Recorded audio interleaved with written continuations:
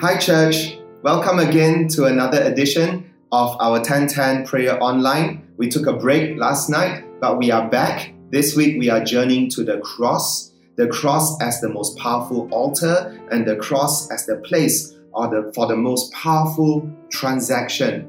On Monday, we looked at how we can come to the cross and lay down all our fears to take up courage. And on Tuesday, we looked at how we can come to the cross, lay down our doubts in order to pick up trust in God. Today, we want to come to the cross and lay down all our despair so that we can pick up a hope, an everlasting living hope in Jesus Christ. Amen. Now, you don't need me to tell you that the world out there right now is an extremely dark place, right? And there's just so much chaos and trouble and wave after wave of bad news, I'm not surprised that many of you will struggle with some form of despair or other. But guess what, friends? Don't let that despair set in. I've learned that despair slowly sets in. But you know what? Hope must be found. And the reason why it's so important that we understand this, that hope must be found. It's found means that we have to do some seeking. We can't just sit back and chill and expect hope to come at us. If we sit back and chill and there's so much a wave of bad news out there, then the despair will set in. But my friends, we can find hope in Jesus Christ. We can find hope right here. So today, I want to lead us to pray in such a way that we find hope in the living Word of God. Amen. Friends, I want to bring you to 2 Corinthians chapter 4. Chapter 4 of 2 Corinthians. This is a fairly famous, familiar passage to all of us. But let me read it to you right now. Chapter 4 of 2 Corinthians says, verse 8, we are afflicted in every way, but not crushed, perplexed, but not driven to despair, persecuted, but not forsaken, struck down, but not destroyed, always carrying in the body the death of Jesus, so that the life of Jesus may also be manifested in our bodies. For we who live are always being given over to death for Jesus' sake, so that the life of Jesus may also be manifested in our mortal flesh. Amen. Friends, how can we pray this so that we can find hope, an everlasting hope, to outdo and wash away all the despair that is in this world? 3 things. Firstly, the 3 things is, number 1, that God makes us resilient. Right? Clearly, God makes us resilient. Why? How does it happen? It happens like this. We are afflicted, but not crushed. We are perplexed, but not driven to despair, right? We are persecuted, not forsaken. We are struck down, not destroyed. God keeps us alive. More than that, God helps us to stay resilient. Where does it come from? Through the blood of Jesus Christ that covers us, the blood of Jesus Christ that strengthens us, the blood of Jesus Christ that gives us capacity to keep on enduring. Friends, I want to share with you a little testimony. Not too long ago, I had a broken bone and it was so painful. Can I tell you, on the first night, I was in tears because the pain was like nothing I had ever experienced before. And in the midst of that, or through the tears, I was crying and I was asking God, can you take away the pain? Can you take away the pain? And suddenly the Holy Spirit spoke to me. And the Holy Spirit said to me, Fergus, why are you asking God to take away the pain? And I said, why wouldn't I? But then it hit me. Obviously, the Spirit spoke to me and said, if you ask me to take away the pain, and I did take away the pain, what would you learn from it? And I thought, actually, it's true, right, God? If I ask you to take away the pain and you took away the pain, yes, I would learn that you can take away the pain. But what else would it teach me for the rest of my life?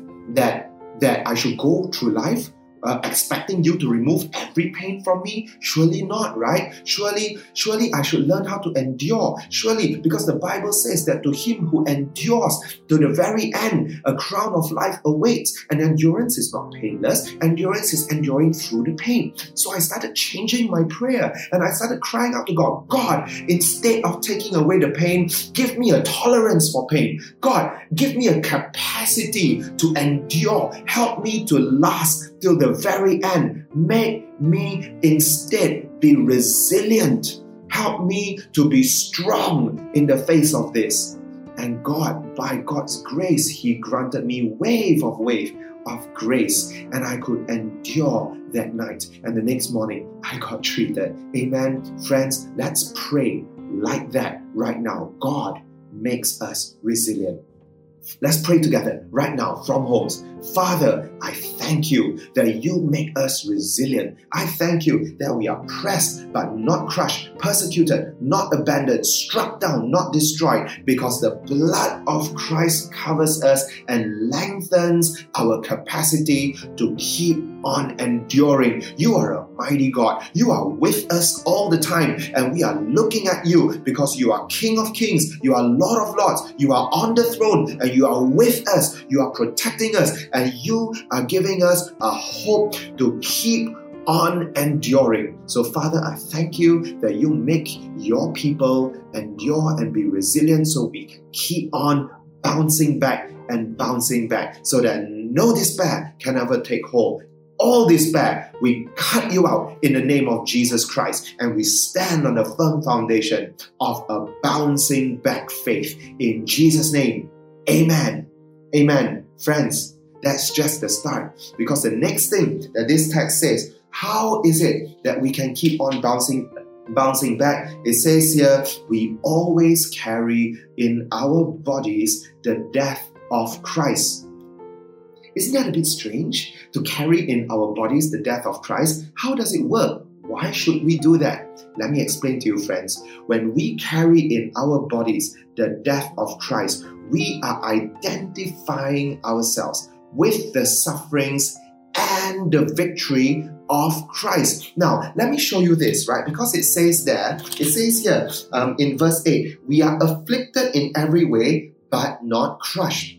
Now, how is it that we can be afflicted but not crushed? You want to know how? Because Isaiah 53 says, Christ was crushed for our iniquities, right? Now, let's go on, right? It says here that we are persecuted but not forsaken. How is it that we can be persecuted and still not forsaken? Because in the gospel narrative, we see Christ on the cross crying out, my God, why have you forsaken me? Do you see now, friends, why we must carry in our bodies the death of Christ? When we carry in our bodies the death of Christ, the transaction takes place.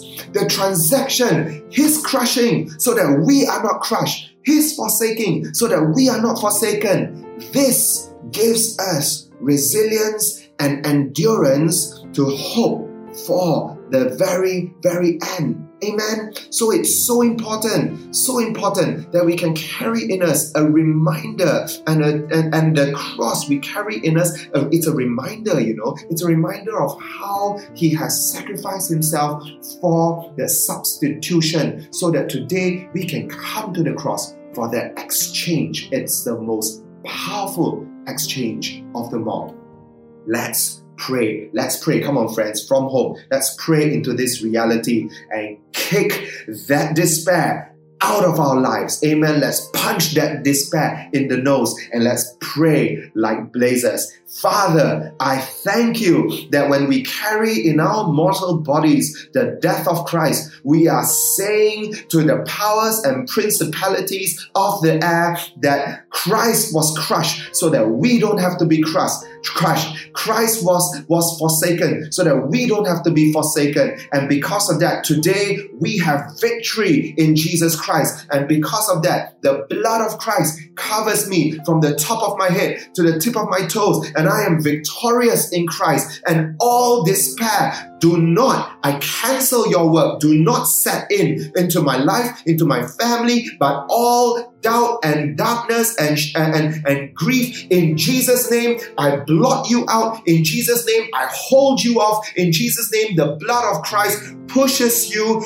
out of my home, out of my mind, out of my heart, because I carry in my flesh the death of Jesus Christ and the transaction that He made for me, so that today I come to the cross to exchange curses for blessings, death for life, and crushing for endurance. In Jesus' name, amen. Amen, friends. Amen. Okay, now the next one, right? Firstly, He gives us resilience. Secondly, He helps us He gives us endurance, right? Through carrying the death of Christ in our bodies. And thirdly, His life now becomes manifested in our flesh. This is the work of the Holy Spirit's resurrection power. Now we become the hope of this world. Now we carry the light of Christ for this world. Now when we go out, we can be an influence, we can be the salt, we can be a city on a hill. You know why? Because when we carry the death of Christ in us, then the resurrection of Christ becomes manifest in our life as well. Friends, this is hope for tomorrow. Let's pray into this right now. Father, in Jesus' name, we thank you. In Jesus' name, we declare, Lord God, the power of the living God, alive in me, living God, come and shine out of me so that a darkened world out there can see your moral compass, can see a hope for tomorrow, that a darkened world out there can see the love of God, a loveless world out there can taste the brotherhood and of Christ Jesus alive in me and through the believers and the saints. Father, in Jesus' name, I stand on your word, which promises that living power will come out of my flesh and I will be a transforming force in this world. Father, I thank you that you have made your people to be a hope for this world. In Jesus' name, amen. Amen. Friends, keep on praying. I want to encourage you to go back and right now and just continue reading 2 Corinthians chapter 4 and just these verses alone, right? And pray into the reality of the transaction and exchange that you come to the cross to claim hope and endurance.